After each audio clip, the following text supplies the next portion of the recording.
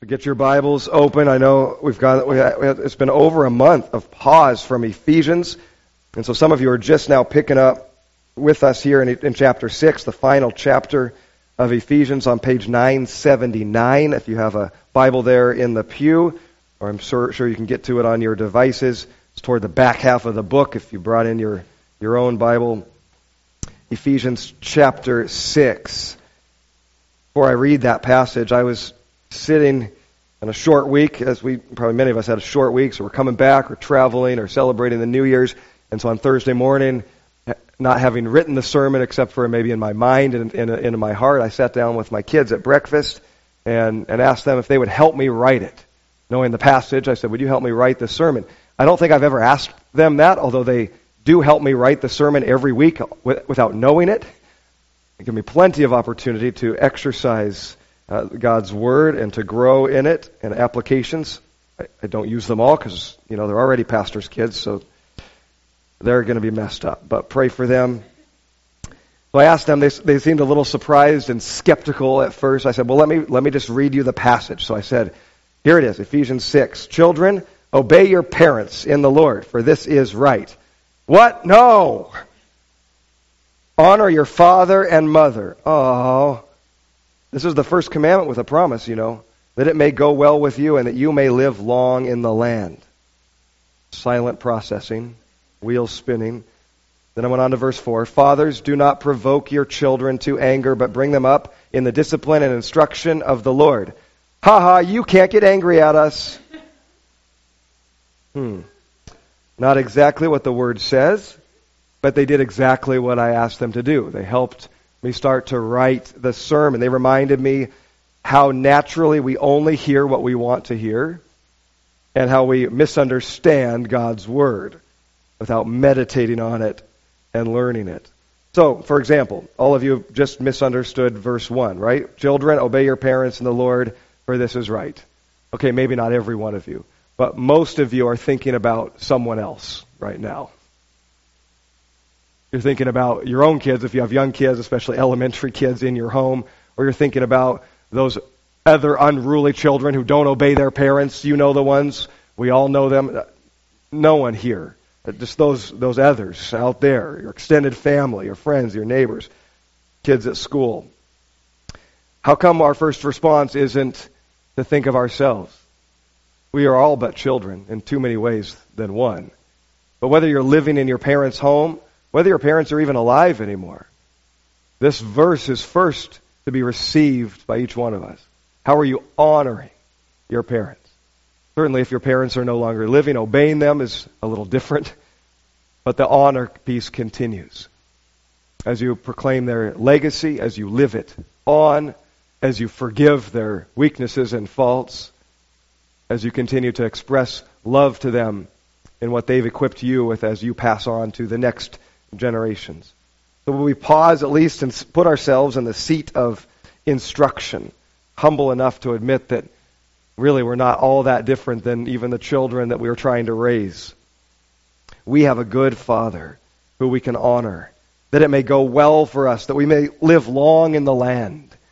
And we've misunderstood that verse too. I'll get there. This sermon is mostly about becoming the child, and then the parent that God has created us to be. And many of you, in fact, if you have young kids in your home, you're probably thinking, who cares about that? Tell me how to get my kids to obey and honor me. Yeah, and if I was making that promise, this room will be a lot more full today. But I will give you the perfect parenting guarantee, as I titled this sermon. So hang in there. You'll get that at least. Let me pause, though, and it's been about a month, so we do need to be reminded of the flow of this letter, and especially if you're coming in to this, back into the series now in this new year. Paul's letter to Ephesians begins with 3 chapters of the gospel.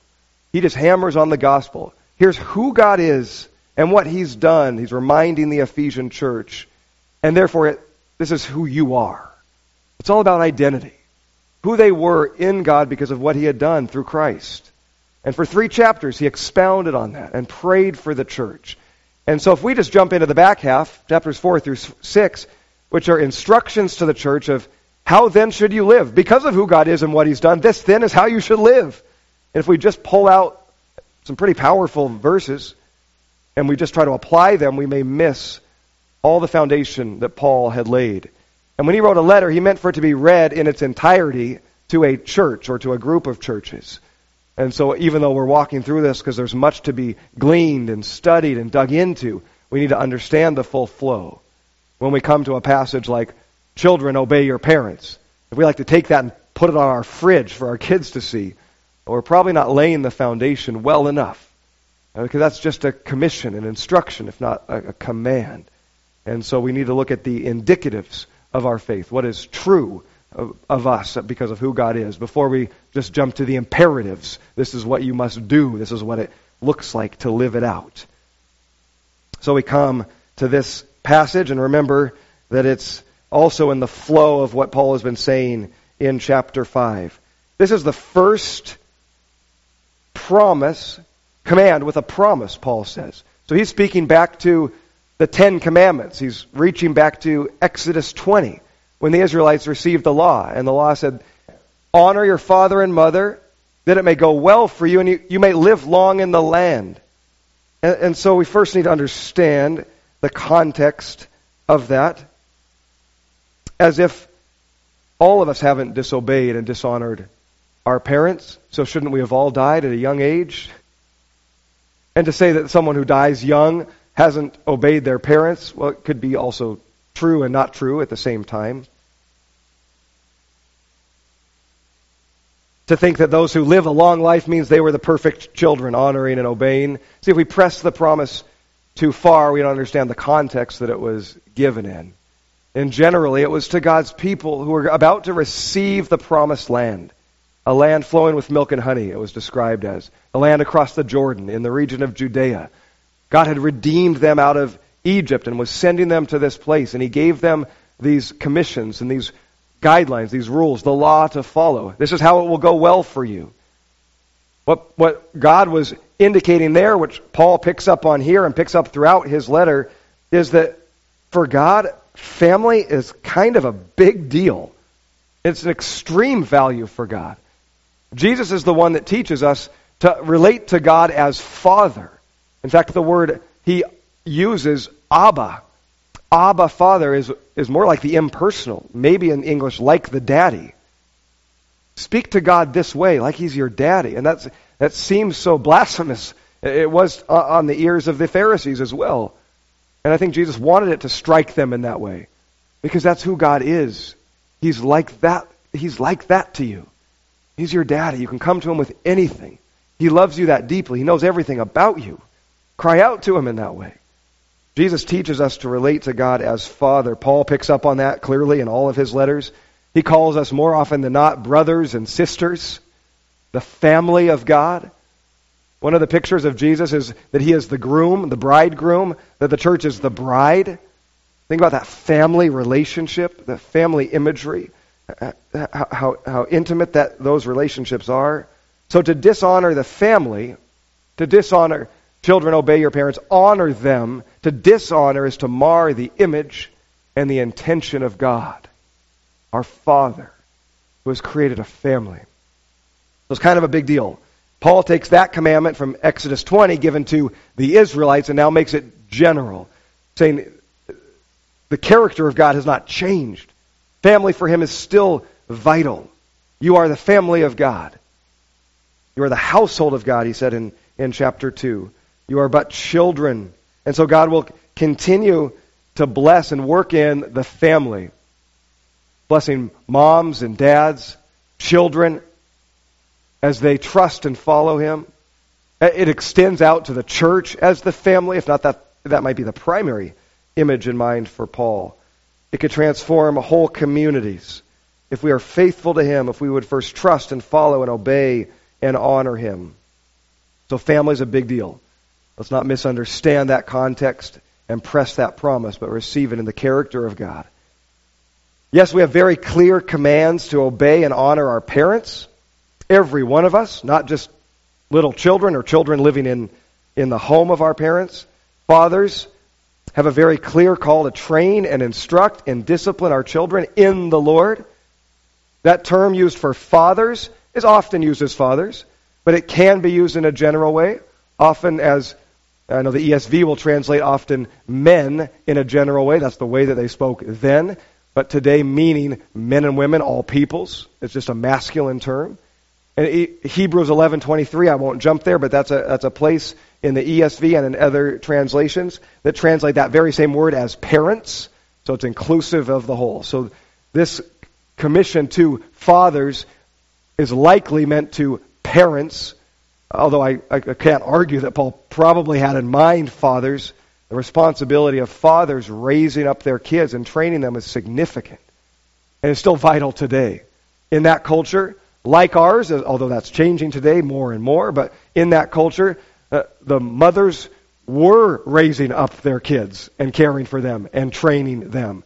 So for Paul to say to fathers, he's saying join in that. It's your responsibility too. And so it's likely he has both in mind, and we need to understand that and receive it. The call is to both parents with the promise that God loves families so deeply, more than we ever can, that he will work with us and for us as we seek to parent. So how do we understand parenting? If we don't deeply understand the why of how we're parenting, we'll quickly get into the weeds of just probably trying to create some form of tangible peace in our homes. And we can just move from moment to moment without having a big picture of what God has called fathers and mothers to in parenting. And so understand the why. While the promise of God is a reward, that it may go well for you, the promise of obeying as children, the promise for God to work with parents, but that's the result. That's not the why. The why is what Paul has been building in the whole first half of the letter. Because God has already poured out his grace. Because God the Father has already done it all. And he has loved you so deeply, you can receive and respond to who he is and what he's done in your parenting. You can represent him in your parenting. In fact, that's all we are. Is ambassadors, is missionaries in all of our contexts. What is an ambassador? When Paul says that in Corinthians, that we are ambassadors for Christ, what's the job of an ambassador? To represent the will and the word of their master, the one who sent them. They come with his authority, but it is limited.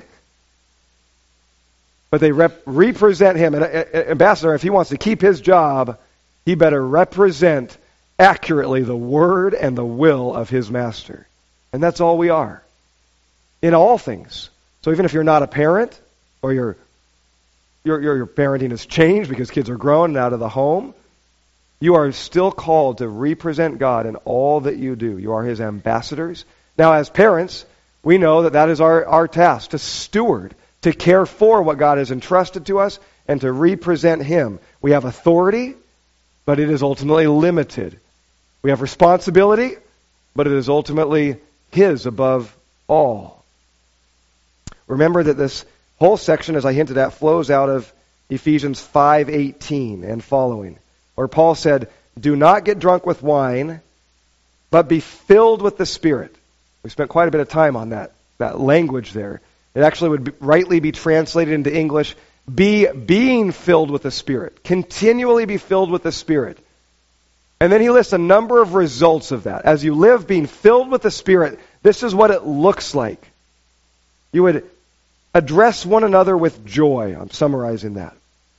You would be filled with joy and making a melody in your heart. You would give thanks in all circumstances, even the hard ones. You would submit one to another and honor one another. Then he moves on to husbands and wives. That's kind of where we left off back in November. Husbands, love your wives. Wives, love and honor and submit to your husbands. And now he moves into parenting, children, fathers. Next he'll move into household servants. When we hear the word slaves, that triggers something in us because of our history in this country. It was very different in that culture.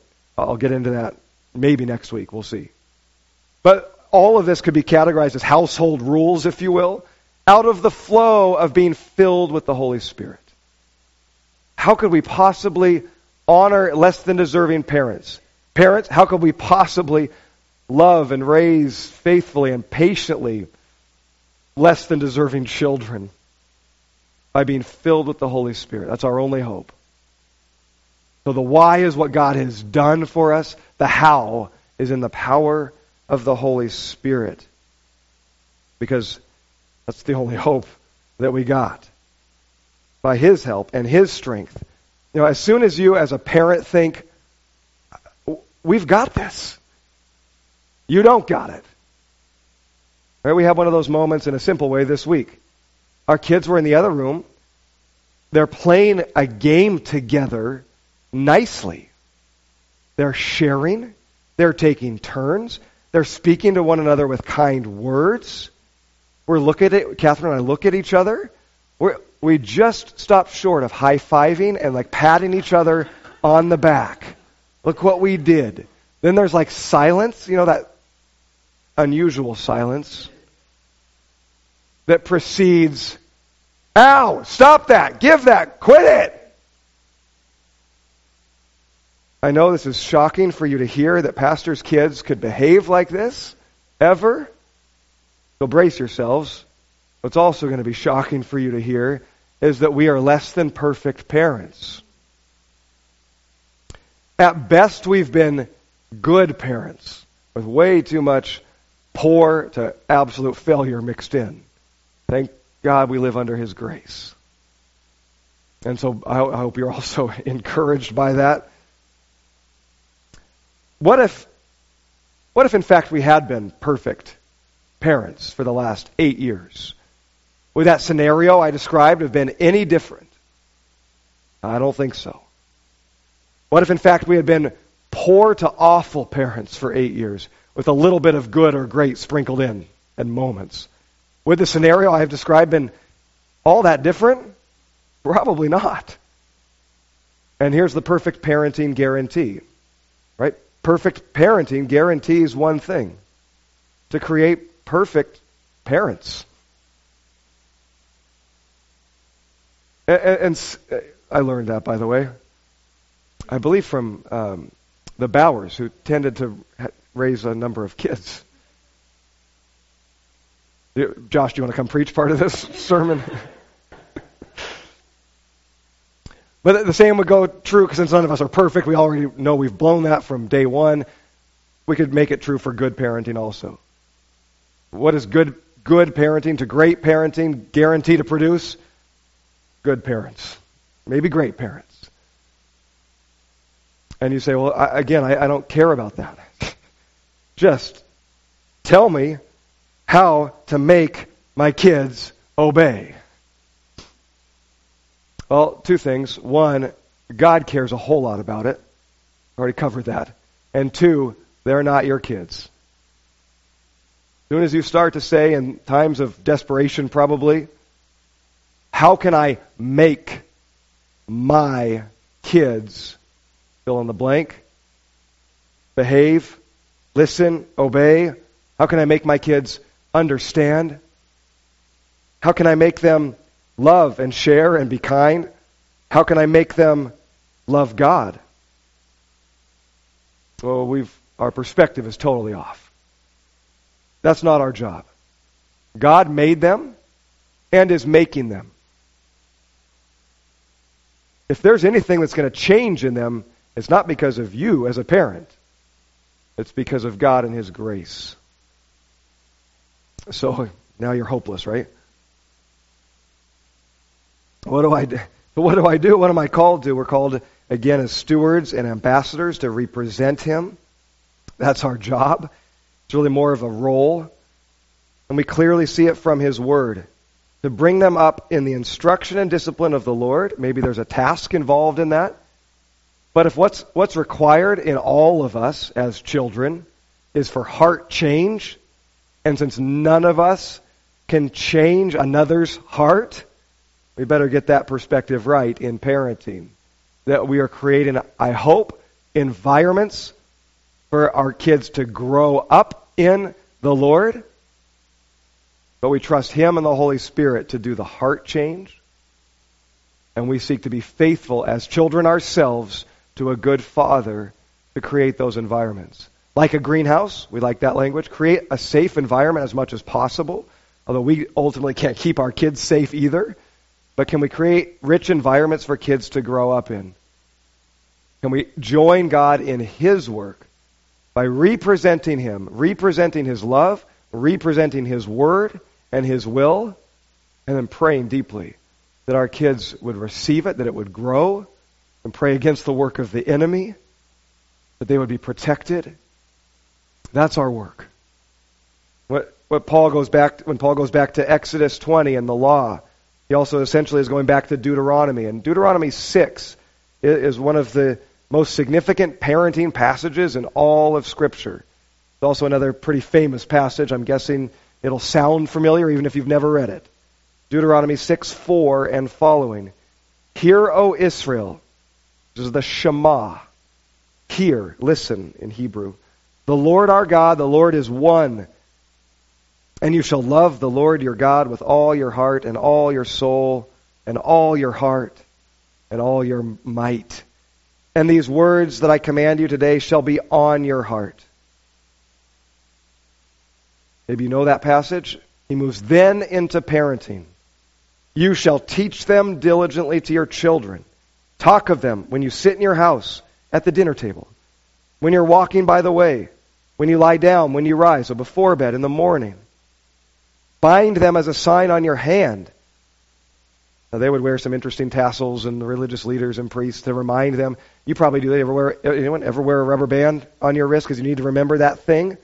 Maybe you set a reminder in your phone. They didn't have those back then. Put a Post-it note on your mirror.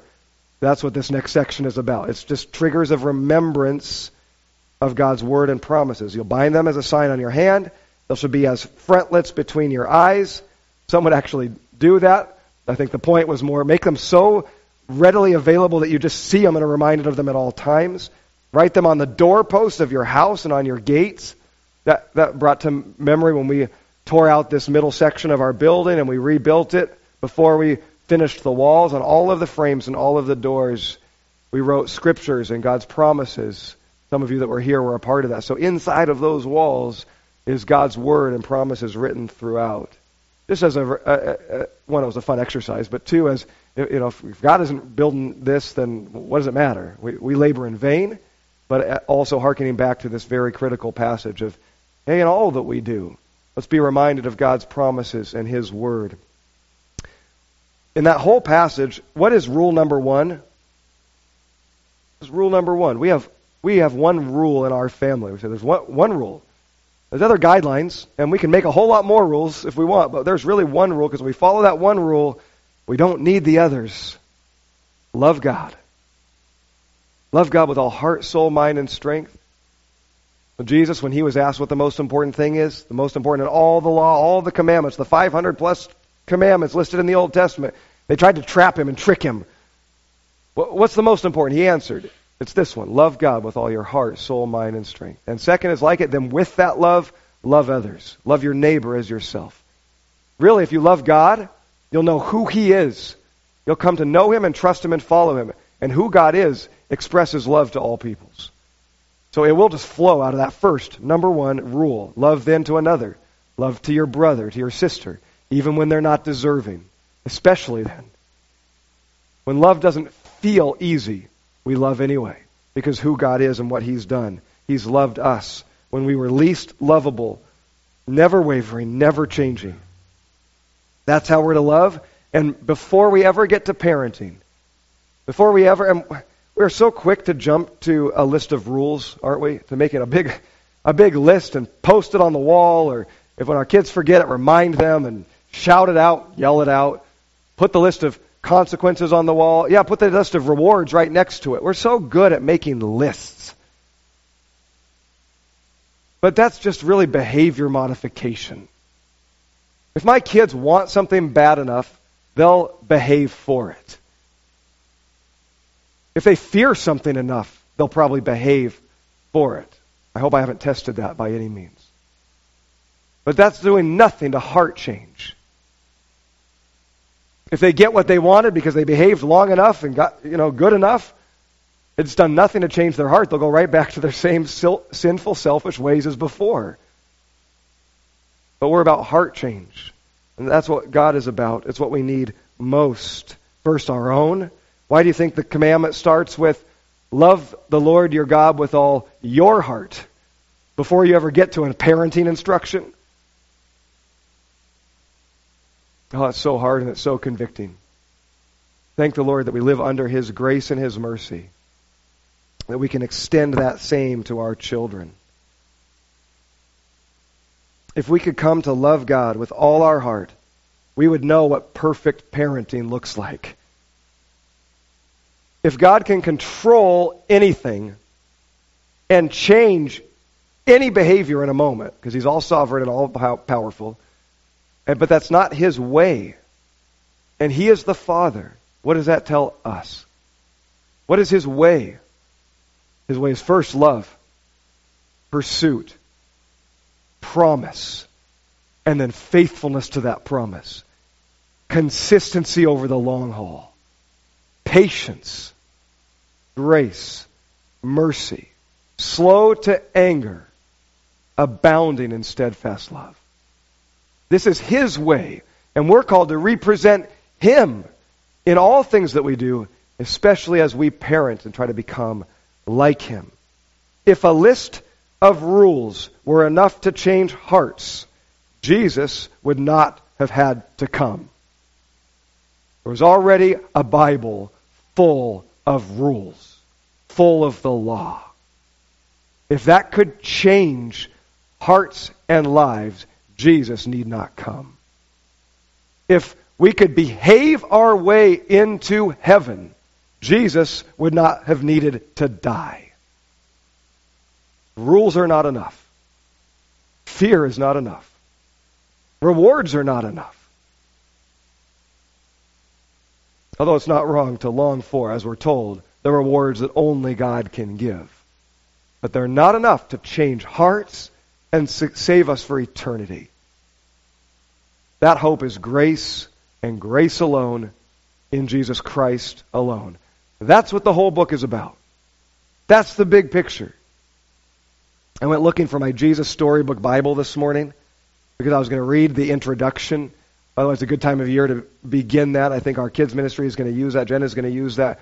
I love what Sally Lloyd-Jones did in that book. If you don't have that or haven't used that as kids, at least as one of your supplements to the Scriptures, because her whole goal is to point every story to Jesus. The one big story. So let me read the introduction. I found it. I'll read the introduction out of my notes. She says, now some people think the Bible is a book of rules. It tells you what you should or shouldn't do. Well, the Bible certainly does have some rules in it. It shows us how life works best. But the Bible isn't mainly about you and what you should be doing. It's about God and what He has done. Other people think the Bible is a book of heroes, showing you people you should copy. Well, the Bible does have some heroes in it. But, as you will soon find out, most of the people in the Bible aren't heroes at all. And they make some big mistakes, sometimes on purpose. They get afraid, they run away. At times they're downright mean. No, the Bible isn't a book of rules, it's a book of heroes. The Bible is most of all a story. It's an adventure story about a young hero who comes from a faraway country to win back his lost treasure. It's a love story about a brave prince who leaves his palace, his throne and everything, to rescue the one he loves. It's like the most wonderful of fairy tales that has come true in real life. You see, the best thing about this story is it's true. There are lots of stories in the Bible, but all the stories are telling one big story, the story of how God loves His children and has come to rescue them. It takes the whole Bible to tell this story. And at the center of the story, there's a baby. Every story in the Bible whispers His name. He is like the missing piece of a puzzle, the piece that makes all the other pieces fit together. and suddenly you see the beautiful picture. One, I thought it was worth reading in the context of parenting and children, maybe as an encouragement to you parents who have young kids, to introduce them to the Scriptures, the story of God in that way. That's what we did, and our kids loved it. Time to come back to it now that they can grasp it at a new level and layer. And maybe all of us need that reminder too, that that's what the whole story is about. Whether we're parenting, one of the most intense things we can do, or whether we're serving in any context, living in a neighborhood, working at a career that's hard, coming alongside extended family to serve or to give care, at a school, a new school maybe especially, or one that you don't feel like you fit in with. No matter what we're doing, where we are to represent God and His story, His love and His grace. I don't think any of you came today expecting to hear how to be a perfect parent, or expecting me to give you insight into parenting decisions. Although I'm guessing in this room, if I could tell you how to set your weekly calendar, whether to homeschool or public school or private school, which sports or extracurriculars to do and which ones to say no to, how much screen time to allow, how much social media, how to stop the bickering and the arguing, how to allow certain requests for freedom and when to say no, how to discipline, which things actually make the list of, well, as long as you're under this roof then. And I can't do any of that. I'm happy to talk with you about any of those. But I know what's most needed and what my role is to point us all to Jesus, the author and perfecter of our faith and our parenting, to remind us that these kids that we have, if we have them, are not ours, they're His. He loves them more than we ever can. To know that He'll work then for their good and for our good, changing our hearts one day at a time, faithful and enduring for the long haul, never leaving us, no matter what. And because He's already poured out grace and mercy abundantly, we don't need to find that fulfillment in any other thing, especially in our kids, or in becoming the best parent that others admire and want to model their lives after. That just shows a deep brokenness within us that we're still trying to fill in something of the world and not in Jesus Himself, of what He's already given. And so I think that's my role. And since my voice hasn't completely given out, but it's close, let me hammer what Paul hammers and then try to land this thing. Remember what God has done. This is chapter 1 of Ephesians. Blessed be God, your Father, our Father, and the Lord Jesus Christ, who has blessed us in Christ with every spiritual blessing in the heavenly places. In love, He predestined us for adoption to Himself as sons and daughters. That's what He's already done. He's adopted us. Not because we were lovely, but because He loved us. Not because we were able. That's the whole story. Read through the whole book. God doesn't find able people. Oh, I can use that one. He finds willing people. And He makes them able by His presence and His power. If you're a parent, are you willing? You were at one point. Get back to that place. Be willing and ask for His strength and grace. He's already done it. He'll do it again.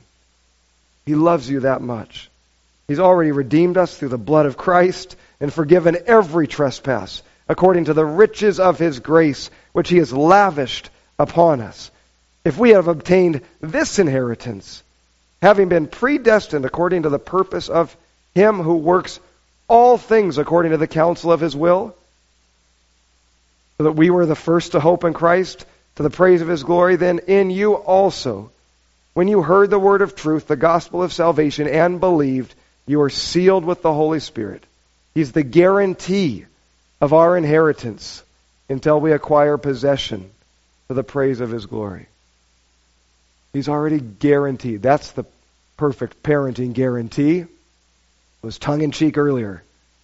The perfect parenting guarantee is that God the Father is the one true perfect parent and has guaranteed to work with you as fathers and as mothers to raise up these children that He has made into His image, to know Him and to love Him more fully. And oh, by the way, He'll use them to grow you and sanctify you as well. You haven't figured that out. You haven't been doing it for very long. So we thank you, God the Father, for giving us this kind of job description. We thank you that you have sustained us just enough. I'm reminded of that in my voice, but I know that extends to us in all that we do. You have sustained us enough. And for that we praise you. We ask for more. We see the longing and the heart cries of your people throughout Scripture crying out for more. So we know that's part of your heart. You give abundantly. And so there's more we're longing for. Those who hunger and thirst for righteousness will be filled and satisfied. There is so much more, Lord. We fall so far short in our obedience to you as children to a Father. Forgive us, Lord. We fall so short in perfect parenting, probably even in good parenting. Thank you for your grace and mercy. Teach us as parents to be able to go to our kids and ask for forgiveness and confess our sin because we live under your grace, and to therefore teach them that they can come to us with anything because your grace is that good. Better than we could ever imagine. So as we begin a new year, we don't have lofty resolutions. We don't even know our life and what will be. But you've sustained us this day. Give us our daily bread. We pray for tomorrow. We pray for the coming months and year. We pray, mold us and make us into your image. We pray for more, Lord. We're hungry and thirsty. We draw near to you. Now your promise is you will draw near to us. Help us in our need. Be it parenting, be it in our marriage, be it in our friendships and relationships, in our workplace, in our community, where you have sent us and commissioned us and planted us. In our deep need, we need more of you, Lord. We bring so little. Use it, Lord. We are willing. Fill us to fullness. For your glory and our joy, we pray. In the name of Jesus, our King, who is no longer in the manger, seated on the throne. Amen.